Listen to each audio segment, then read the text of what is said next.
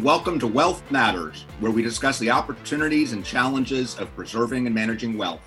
We are broadcasting today via remote access so that in light of the COVID-19 health emergency, we can maintain our social distancing and still bring you today's show. Please be patient if we experience any technical glitches.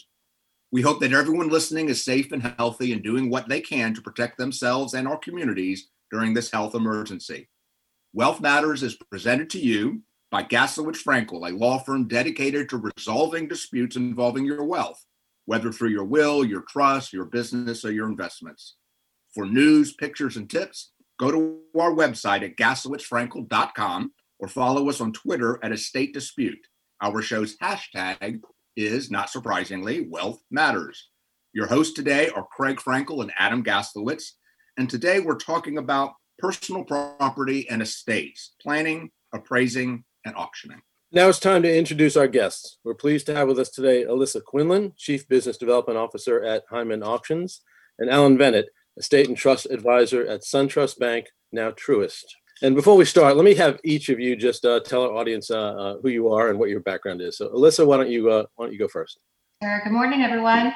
So my name again is Alyssa Quinlan, and I am, like Adam said, Chief Business Development Officer at Heinemann Auctions. We were founded in 1982 and conduct about 120 auctions a year in various categories like fine art and jewelry and all different things. My background is actually finance and the art world. So some people call me a recovering banker, but it's nice to have an understanding of trust and what goes into that. Alan, how about you? Well, I handle estates and trusts for SunTrust Bank, which has gone through a merger with our friends at BB&T, and we will soon start using the name Truist Bank. I've been handling estates for, closing in on 40 years, the last 25 years in Atlanta, but before that, I'm in Chicago, where I started working with Leslie Heinemann back around the time she started. Why don't we start, since we're talking about personal property, why don't we just start with defining for our audience what personal property is? Alan, you want to give that a shot?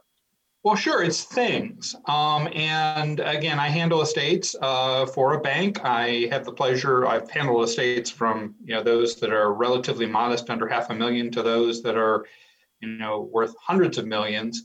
And the one thing that is true for all of those is everybody has stuff. And so the other thing that I have learned over the years, and I think Craig and Adam, you would agree, is that it's relatively easy, no matter how hard the family, how the family gets along, it's relatively easy to split up, say, shares of Acme Industries, publicly traded shares. Obviously more challenges with something like a closely held business, but there aren't that many families that have those. So in my experience, where the fights can come in is divvying up the personal effects. That's actually where we see the biggest fights. Yes. Even when there's lots and lots of money, you think it's a fight over money, it's a fight over the teapot or the recipes. Yeah, absolutely. The family photographs, all of that. So a lot of emotional attachment to the personal property, certainly. So we often describe it as tangible personal property. So anything really the opposite, intangible, being the stock portfolio, and being able to divide up a painting is much more difficult. There are some people that do have fractional interest. So we do see some clients that will have a rotational schedule for paintings where for one holiday, the family A has it, and then the next holiday, family B hangs it above their fireplace. But there is, like you said, a lot of emotional attachment to the personal property. So we do see a lot of planning that needs to be done, and sadly, a lot of fighting if it's not done. A lot of the emotional attachment comes from not the attachment to the thing, but to the attachment to the person who owned the thing. So if mom collected Hummels, you have an attachment to the Hummels because they were mom's Hummels. Mom wants everyone to have a Hummel and can't convince the kids to take them. So, Alan, do you see when people that, in addition to an emotional attachment, sometimes some members of the family attach a value so that they think that somehow my sister's getting this picture and she says she wants it because it was mom's favorite picture, but the real reason she wants it is because she perceives it to have tremendously greater value than the picture of Bubba that her brother's getting? Absolutely. That I do see. And something that I recommend, which absolutely to think about, it doesn't fit in every circumstance, but it's typical for those, who do estate planning or who have estates that are planned for them to just say, personal property to be divided without any kind of cash equalization. And I have found it to be very helpful to have cash equalization language built in, where when you divvy up the personal effects, you do a cash equalization. So if one person wants the very valuable item, it's especially useful if you have, say, just one or two very valuable items, and the rest is routine. Well, how do you do that? How do you treat the three kids fairly when there's the one personal property item that's worth $100,000 and everything else combined is worth only $20,000? So I think that's a good technique to use. How do you know what it's worth? Well, I call Alyssa. Alyssa, how do you know what it's worth? Yes, well, we have specialists that focus on that. So they've spent years and years in their particular categories or fields. And so they basically start to get an idea of what that value would be. So it is always a good practice to have property appraised. So that can be done by independent appraisers or by auction houses if they do handle appraisals in-house. And so basically what we always advise clients to do is try to get a fair market value appraisal in addition to retail replacement value, because those values can be so different. So fair market value is really that secondary value. So that would be the price that it would sell for at auction. By definitions, it's the price at which a willing buyer and willing seller would agree to sell under no compulsion to. So that is somebody that has a little bit more time, and that is really kind of that true market. Retail replacement value, on the other hand, which is used for insurance purposes, is that the highest value. That's really if there's a fire or if there is a diamond ring that's stolen and someone has to go into a store and replace it immediately without being able to wait for a certain object to come up at auction, you do pay a premium for that.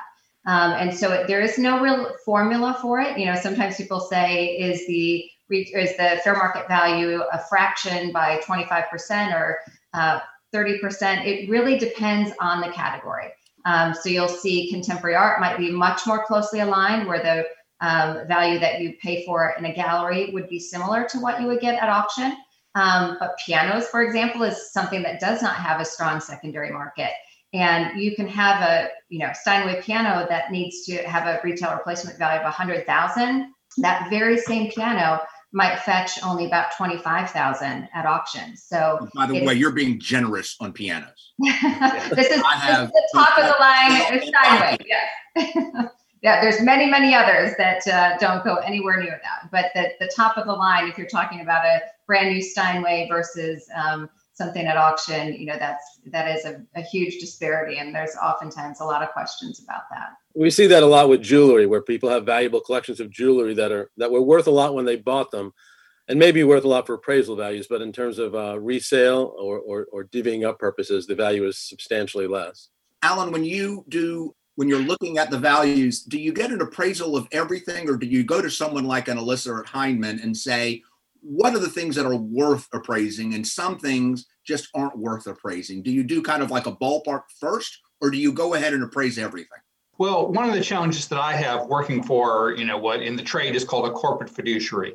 Usually I'm handling estates that require an estate tax return, and that means that I need to have a fair market value appraisal of everything. And in fact, that's not the best use of Alyssa's firm. So we need a generalist appraiser. We do certainly have, and with the estate tax exemption as high as it is now, we have more and more where we are handling estates that do not require a tax return. We still prefer an appraisal in every instance, because how do we know that we're treating our family fairly if we don't have an appraisal? But tell our listeners what the estate tax exemption is in case they don't know. 11,480,000, I think, this year. So pretty high, much higher than most people need to worry about.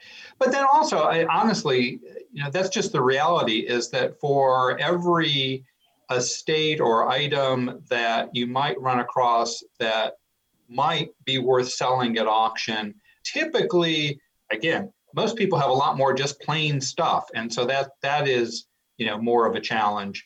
We don't get an appraisal in every case, but we do try. And I was going to follow up on what Adam was saying, that I have, over the last 35, 40 years, I've used this exact same analogy countless times with families to try to get across the idea of the different values. And I usually use jewelry. So you go into a jewelry store, you deal with a jeweler you have never met before, and you buy a ring for $500. And that jeweler says, and you ask them for a replacement, or you ask them for an appraisal. And what they're going to give you is a replacement appraisal. And they're going to say to you that I've given you such a tremendous deal on this ring. It's really worth $1,000. I'm going to give you that insurance appraisal of $1,000.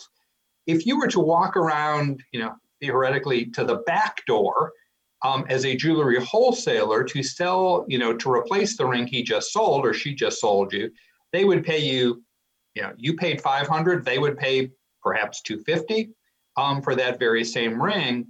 And what we have to explain to our family members is that when we get a fair market value appraisal, $50. So it doesn't matter what you paid for it. It's what could you sell it for today? And occasionally there's something like that Andy Warhol print behind Alyssa's shoulder that has gone up in value dramatically, but 99 times out of 100, the furniture, the jewelry, what have you, is worth only, some fraction of what was paid for it. We were just talking about pianos. That's certainly true. I mean, one of the challenges that I and my colleagues have had in the last few years is how to get rid of pianos. And it's painful, for folks who appreciate a nice piano. It's tough to pay someone to take it away. What do you do with more unusual types of personal property? The historic writings, antiques, gun collections, things like that. Artifact. A lot of people have artifacts, archaeological type things. Sometimes they're real. Sometimes they're fakes. How do you deal with things like that? Well, the challenge, of course, is hopefully recognizing that diamond in the rough, or whatever analogy you want to use. And once again, it really helps whether you're dealing with Alyssa's firm or another appraiser, and speaking to the folks out there who might be acting as executor of their, uncle's estate or what have you. Protect yourself by hiring a qualified appraiser, because if he or she misses the diamond in the rough, at least it's not your fault. It's their fault. And you mentioned guns. That's another. Joking aside, guns can be very dangerous, and they can be very dangerous for an executor just to mishandle them.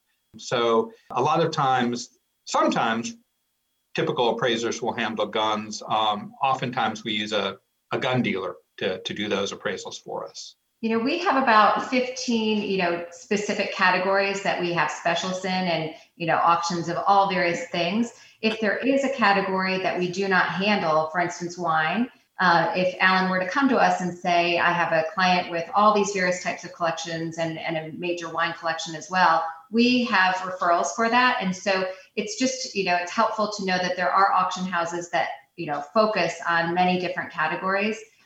So it's not always, although we handle very many different types of categories, there are some that we do not. We don't handle cars, we don't handle wine, but there are firms out there that do. And so if you were to ask somebody that's been in the business a long time, they will definitely be able to make a recommendation for where to sell certain objects. Are there some things that are just hard to get rid of? Maybe prized dogs or horses, or ivory items that may be illegal now, things like that. I mean, what things cause you stress when you are presented with them at an auction house? Certainly ivory is a big one. That is a pain point for many, many clients, because they have, very sizable collections many times. In Illinois, it's illegal to sell ivory regardless of age or documentation.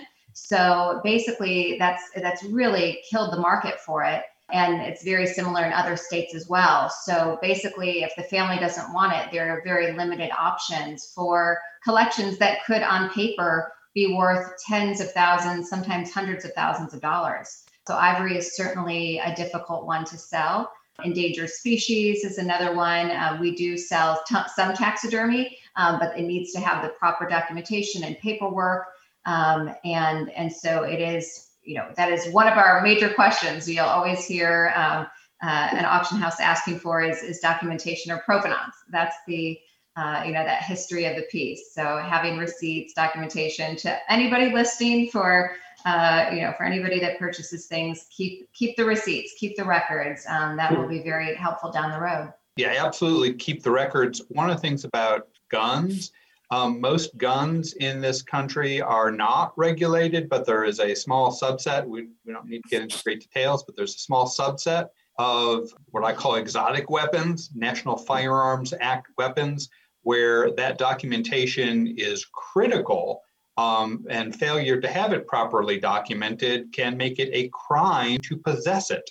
And while I've never actually heard of, say, an executor or a trustee being prosecuted because they happen to have one of those weapons without the documentation, under the law, they could be. So again, you want to be working with experts who understand.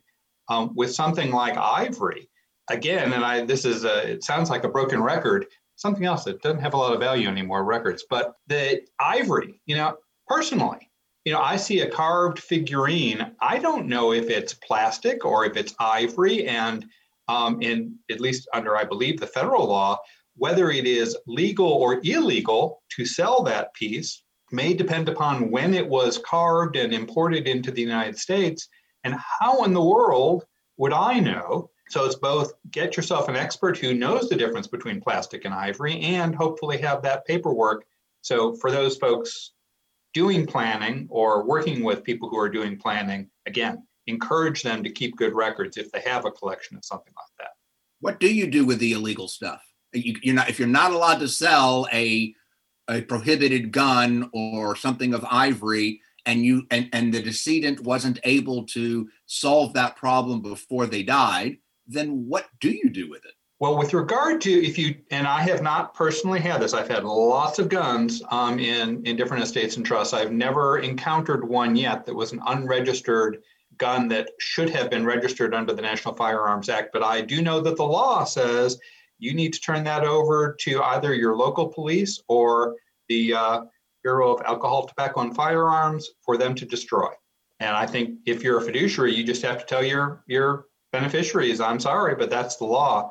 Not myself. One of my colleagues did discover some, let's say, illicit white powder and, turned it over to the police. I mean, that's all you can do. Turn most of it over. Yes. Well, Alyssa, you mentioned the word provenance. What does that mean? Provenance is really the history of the piece. It's the story of a certain object. So if you'll open a catalog for auction, sometimes you'll see a section that says provenance, and it includes where the history of that piece was. So was it exhibited at a gallery or at a museum, for example? Where was it purchased? It might say acquired from the artist directly. Thence by descent. So there's some of the terms that you'll see when discussing provenance, but basically it is the history of any piece. And that's for somebody to be able to figure out, where it was purchased up to the time that it is being sold. So if there was like a letter signed by Lincoln, that's something that would have some kind of documentation that showed its history? Absolutely. Yes, you're going to want to be able to show where, who was able to get that letter and then who had it from, anytime there's photographs of somebody holding the letter or photographs with the person, those are very helpful. Sometimes you'll see a painting that was hung in somebody's home, and that is really helpful information for us to be able to prove its history. But yes, absolutely, that would be important to have. What happens if you can't prove the history, that there's a gap? I mean, I know we're hearing a lot from World War II where art was stolen, but even more simplistically, where you don't have a receipt, your mom, your grandmother bought it at wherever, and you've got a piece. How do you know that it's not only genuine, but also acquired legitimately? Well, there's different techniques for different types of property. For paintings, for example, if you don't have any provenance and it's maybe an undiscovered work of art or is not part of the catalog raisonné and there isn't an expert committee that would be able to weigh in on that, there are different scientific techniques where you can actually test the paint. We are currently working with the FBI actually on a case because there's an art forgery ring out of Michigan that basically tried to put works of art through auction and basically claimed that they were unknown works. What ended up happening was that there was forensic testing done on one of the paint colors, and it was actually found that paint color did not exist at the time that the painting was purportedly made. So there are tests that can be done on paint samples. There's testing that can be done on Asian works of art, on the ceramics, on the china, on various things. Certainly with a Lincoln letter, there is going to be the testing of the paper. There's going to be experts that would look at the way that the signature was written. And so that is all, those are all various things that are, ways to determine if it is authentic or if it is not. You're listening to Wealth Matters, the radio show where we discuss the opportunities and challenges of preserving and managing wealth. We're your hosts, Craig Frankel and Adam Gaslowitz from the fiduciary litigation firm of Gaslowitz Frankel. We're talking today with Alyssa Quinlan, Chief Business Development Officer at Hyman Auctions, and Alan Bennett, Estate and Trust Advisor at SunTrust Bank, now Truist. And we're discussing personal property and estates, planning, appraising, and auctioning. And why don't we talk for a second about how we dispose of property, either through wise planning or if it ends up in the estate through auctioning. Alan, you were a planner before you were a trust officer, were you not? I was long ago and far away. Used to do estate planning, and then I've spent most of my career on the exact opposite end of the spectrum, putting estate plans that other folks have written into effect. I think that's called unplanning. Yes. So I think that, again, one of the lessons that I have learned over the years is, and to estate planners who might be listening, is that I think that the typical estate planner spends far too little time counseling his or her clients with regard to personal effects, because back to one of the points we mentioned before, that's where a disproportionate number of the fights come in. And so I think that it doesn't get the attention that it should, with estate planners spending lots of time on tax clauses and so forth, which are all well and good, and of course can be vitally important, but those fights are going to be over how to, divvy up the family, possessions. I don't have any magic. What should they do? Well, so I think that a couple of specific suggestions, and these are not new, but it's common to have, a clause in a document that says something like that I may leave a memo or a letter, and the effectiveness of those, the enforceability of those varies somewhat state to state, depending on the state law. But generally speaking, I think they're a good idea on kind of two points.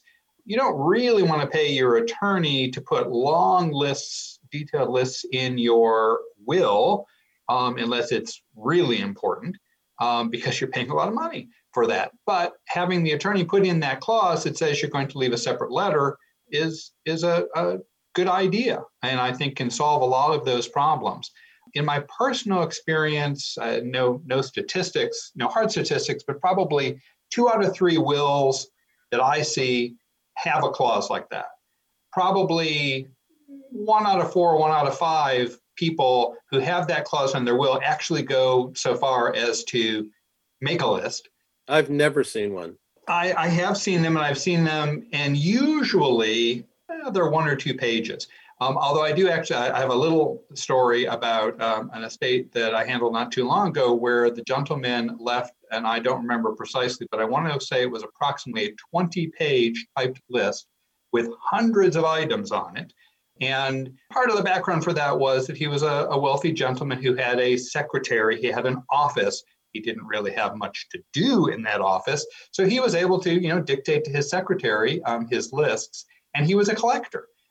As it happens, one of the things that he collected was guns. So we had pages and pages of details about, which guns were to go to which friends, relatives, and so forth. He also collected Western American, if that's the correct term, art, and he had pages of where those things went. And he had, he was interested in hardware. He had, lists of where his, different things in his workshop should go. Interestingly, his wife had predeceased, actually his first wife. There was a second wife, but there was family silver And he didn't mention it at all. So one of the things we had to resolve was what to do with the family silver, because under the will, it would have gone to the second wife, but it was actually from, the first family. And so we had that issue, let's just say, to resolve. But it was fascinating to me that what this man cared about were his guns and his, paintings of Native Americans. He didn't care about, his grandmother's silver. So think about, do the list. Do it carefully. Think about just not what interests you, but what would interest your children. So just as a hint. Alyssa, do people come to you in advance and say, gosh, I've got a collection and I'd like to avoid a dispute in the future? Are there examples where they come to you? And when I ask that, I kind of think the silver is a good example. I'm not sure you can really get rid of silver other than melting it down. So are there certain things that are going to sell and certain things that aren't going to sell?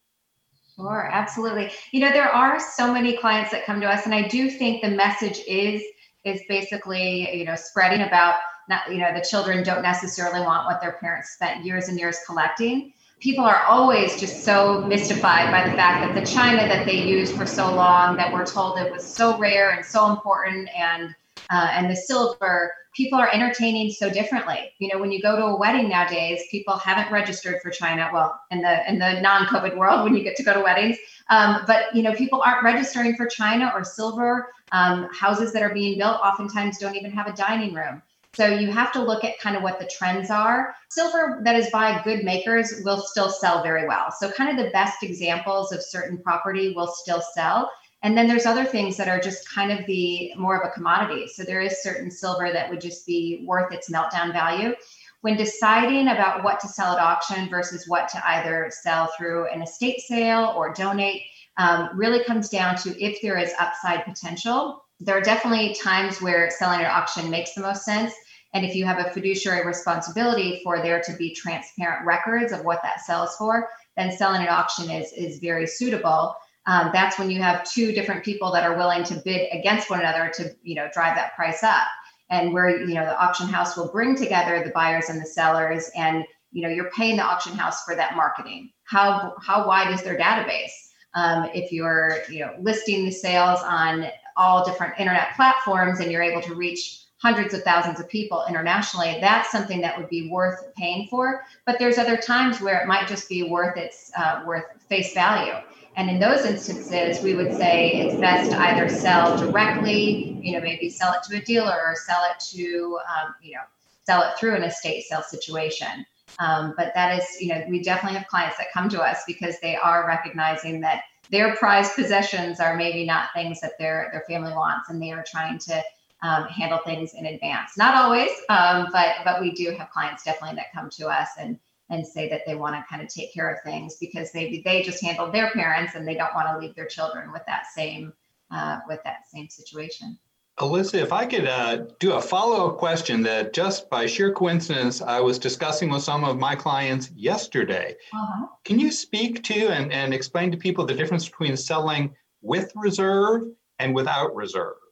Sure, absolutely. So when you sell, when an auction house gives you an estimate, that is going to be based on different comparables at auction. So they'll look at different, we'll look at other auction houses that have sold similar works, and we'll come up with a range for the price. So if the fair market value for a work of art is, say, $10,000, we might give an estimate of $8,000 to $12,000. The reason for that is because there is so much psychology behind pricing. So you want to get as many people in to bid on something. Auction houses are incentivized to sell property because we get a commission based on the highest price. So we are very aligned with clients. But what we want to do is make sure we get as many eyes on it as possible. So once you have the reserve, discussion, that is going to be based on the estimate. So if the estimate is agreed upon for $8,000 to $12,000, the highest price that you can, agree that it will not sell below is $8,000. Sometimes in estate situations, there are clients that say, I want to sell without reserve. And that basically means that they're going to just, lean on the market to decide what the appropriate value is. You typically begin the bidding at half of the low estimate. So you might begin at $4,000. If you have one bid at $4,000, then it would sell for that amount if it is listed at no reserve. But again, the highest price you can sell it, that you could set a reserve would be the low estimate at 8,000. Again, the psychology is interesting because what I've heard many auctioneers say is it's better to sell without reserve because that attracts more interest and will ultimately bid up the prices higher. But then there's risk that something could sell for far less than the fiduciary or the family thinks it's worth. And so it's a balancing. It's not easy to decide. It's true. And there is sometimes emotional attachment. And so sometimes, we'll handle a whole estate where they'll have no reserves on, 99% of the property, but there's 3 items that they might say, if these don't sell for the low estimate, I'd rather take those back. But there are things that are going to far exceed the high estimate. It's just, kind of the business. And then there's some things that might sell below the low estimate. So as a whole, there will be times where, it makes sense to sell without reserve in the interest of kind of closing out that estate and moving forward. What types of property generally does best at an auction? Right now, the strongest market I would say is still contemporary art. So modern contemporary, that is where we are seeing the most business. Jewelry is strong for signed pieces. So if you have, jewelry by Cartier, Tiffany, Bulgari, Van Cleef & Arpels, those pieces are, do very, very well at auction. But in terms of the highest by far is still contemporary art. There's still a major, major demand for that. And what we're seeing right now is that because a lot of the art fairs have been canceled or postponed and many galleries are closed, that the auction values have gone up. So it's been a very interesting time for sure. Ask the inverse question. What isn't selling? Large rugs, I'd say, there's rugs, brown furniture, those are some of the things. One of the major categories that I feel like you come across in many estates is stamps. Just unfortunately, there's really not a new group of younger generation that are collecting stamps. And so that market is very, very soft. Brown furniture, I would say, is one that, you'll oftentimes hear. People do buy it, but again, it's going to be a lot less. It's going to be suppressed prices to likely what they had paid for it. So there is a market per se, but if somebody is expecting that it's going to be multiples over the values, they might have some disappointment. Is it harder to sell during the COVID pandemic? Well, there was a Forbes article actually where they mentioned that the auction industry was pandemic proof. We were able to move very quickly to online auctions. And people are home and they're wanting to bid on things. They want to make their homes more comfortable. So they're buying artwork and they're buying furniture. I had one client that reached out and said, I'm not going to be traveling to Europe this year. So I'd love if you could find me a 10-carat diamond. So we did. So it's really kind of been a very interesting time. But our, the market is very strong, I think, as a result of people being home and having time to look at auctions and to bid on things. So interesting times for sure. How big is a 10-carat diamond? Don't answer. It's large. It's kind of like coming to auctions or actually looking for specific things and saying, hey, can you find for us? Yes. So that's really, what we describe as private sales. So sometimes we'll have, we'll know of clients that have different things. And if there is a price, sometimes you'll sell things privately. That is something that we've seen an uptick during COVID times because people might need the money sooner than waiting for the auction to take place. So depending on when the auction is going to be held, some clients will ask for us to either seek out property if they're on the buying side or to sell it as well for them and get that transaction completed in a shorter time frame. That leads me to the question to Alan. Alan, are you finding that there are more people saying, can I do a private sale, and going to an Alyssa type and say, hey, let me try to, whether it's cherry picking or identifying, let me get the key items out of here, generate some financial money to the estate so we can make decisions on the rest? Honestly, I have not encountered that. I'm sure it's happening. I haven't personally encountered it. What I would do, and again, since I handle some ongoing matters, but mostly estates, that's my little corner of the world, I thought maybe, to back up. So speaking to folks who might be an executor, the the most important thing, if you can, is to try to take control of the process as quickly as possible. Get in there, sometimes get the locks changed. And of course, this can be a challenge depending upon who you're dealing with, whether it's your siblings, that can be a good thing or a bad thing, or whoever you're dealing with. Try to get control of the situation. Try to make sure that everybody knows it's too soon to start taking things, people. We need to get it appraised. We need to find out, establish a process by which, and whether it's the family members, whoever the beneficiaries are, we're going to establish a process. And then let me note on that for our listeners, that is a huge problem. People coming in and taking and moving things. Oh, yeah. Conflicts that don't really exist. It creates suspicion. And you had mentioned something, you didn't use this word, but the best way to avoid a future conflict is transparency. Yep. Early and often. Yep. Of course, this is not always easy, but if you can convince everyone, look, we all need to know what is valuable, what isn't valuable. And we always are careful to distinguish between there's fair market value and there's emotional value. And what a particular family member wants may be driven by one or may be driven by the other. But if you can, as the one who's supposed to be in charge, try to take control, get the appraisals done. Use, again, depending on what the document tells you to do, but typically draw names. As the youngest of four, I have never liked the idea of going by, the eldest chooses first. But whatever system works for the family is okay. Since, my first name starts with an A, and my siblings' first names do not. Going alphabetically by first names is a fine way to go. Kidding aside, do it as fair a way as possible. Pick names out of a hat or what have you. Take your turns doing your picks. Agree before anybody picks the first item. Agree on your ground rules. How are we going to do this? Are we going to take one item at a time? What's the most typical? Are we going to do cash equalization or not? If the family can just decide that up front. Let's make that decision before the first item is selected.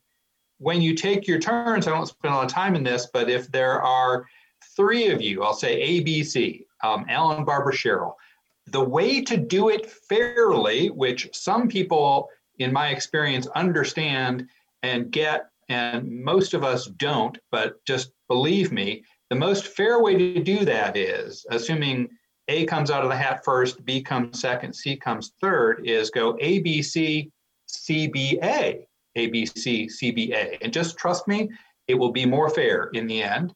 I missed that statistics class. Yeah, well, this is absolutely true. One of the estates where I had siblings who were fighting, in fact, I believe at least one of them was represented by your firm, this is some years ago, and when they were fighting over Christmas wrapping paper, I mean, they fought over every element of personal effects.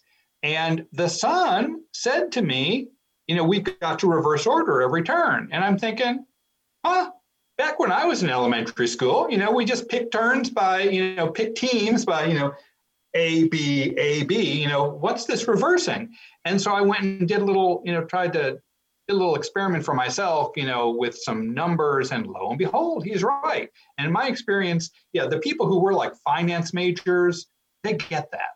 And most of us, it's a hard concept, but just trust me on this. It is the more fair way to do it. But again, the big picture, folks select what they're going to select, and then invariably there's stuff left. And so then you decide, okay, what's left? Is there anything left that is, sometimes this discussion, of course, takes place even before you begin to choose, but are there things here that justify calling Alyssa and saying, does it make sense to sell these at auction? Do we want to hire a house sale firm or something like that? Or, and so sometimes we do that. Sometimes we hold, the proverbial house sale or have things trucked off to an auction house. It depends on what you've got and what your family wants to do. In other cases, things go to charity. And then ultimately, you hire someone to clean out the house and take the rest away. Before we wrap up, I just want to ask each of you one last question, which is, Why don't you tell us your best auction or property disposal story that you've had to deal with in your career? If you want to make it your worst one, that's fine too. But Alyssa, why don't you start? Well, I'd say one of the most memorable was handling an estate of Gary Pepper, who was the president of the Elvis Presley fan club. And so we went to this estate in Iowa, and this woman had inherited this property. And so we started going through it and came across a packet of hair, of Elvis's hair. So apparently anytime somebody joined the fan club, Gary Pepper would send them a strand of Elvis Presley's hair. So that was something that I was, it was a new concept for me. And so I learned a lot about it, and we did have to go through testing to prove that it was his. There was so much interest in it from collectors all around the country and around the world. It ended up selling for $65,000, I believe. And there were some that basically were like, well, if we have his strand of hair, then we can clone Elvis Presley. So that was one of my favorite stories, because it was just something that you really never know what you're going to come across. That is why I just love my job, because the stories that you hear from the clients and get to see the various types of properties is really a lot of fun. Alan, how about you? I'm gonna come up with two quick stories, and I have to be careful, of course, about not revealing anything. But it is public record that my bank handled the estate of a woman who wrote a pretty popular book, made into an even more popular movie, set in Atlanta around the Civil War time. And so I did, get appraised, not just a signed first edition, but a first edition inscribed to the author's father, thanking him. And so that was an interesting item of personal property. It was not sold. It went to a beneficiary. And the other, probably the most interesting single item I've ever handled was an Oscar statuette. And so, that I can tell you, sometimes on TV, they say, oh, it's heavy. Well, yeah, that sucker's pretty heavy. And so I don't remember when. At a certain point, the Motion Picture Academy became concerned about people selling Oscars and changed their rules such that modern Oscars are only loaned to, is my understanding, to the winners, and they cannot be sold. They actually belong to the Motion Picture Academy. They're loaned for life to the winners. But before a certain age, so I had the Oscar for the best original screenplay of 1952. And that was just an interesting, and it happened to be early in my career. I was still in Chicago at the time. So walking through the streets of Chicago, carrying this Oscar statuette back to the bank that I worked for at the time. So that was an interesting experience. I had a fight over an antique, beautiful violin bow, which I play violin, and I had to bring, at court, the court made a decision. I had to bring the bow home. It cost more than my first house. Yeah. And it scared me to death. So we're really at the end of our show. It's been fascinating. Alan, if somebody wants to get in touch with you or get advice, how do they do that? Well, certainly you can go to suntrust.com. If you want to contact me personally, my phone number, and I will read this just so I don't mess it up on the radio, is 404-724-3473. Or my email is my first name, ALLEN, dot my last name, VENET, at suntrust, all run together.com. And Alyssa, how would somebody get in touch with you? Sure. They can find me on our website, which is HindmanAuctions.com, HINDMAN auctions.com, or you can email me directly. It's Alyssa Quinlan, ALYSSA QUINLAN at Hindman Auctions. Excellent. I want to thank everyone for listening to Wealth Matters today, where we discuss the opportunities and challenges of preserving and managing wealth. For more information about Gaslowitz Frankel, please go to our website at gaslowitzfrankel.com. And remember to follow us on Twitter at Estate Dispute and use our show's hashtag Wealth Matters. Our guests today were Alyssa Quinlan, Chief Business Development Officer with Hindman Auctions, and Alan Venett, an Estate and Trust Advisor with SunTrust, now to be Truist Bank. Please join us every fourth Wednesday of the month at 8:30 a.m. here at Wealth Matters on Business Radio X.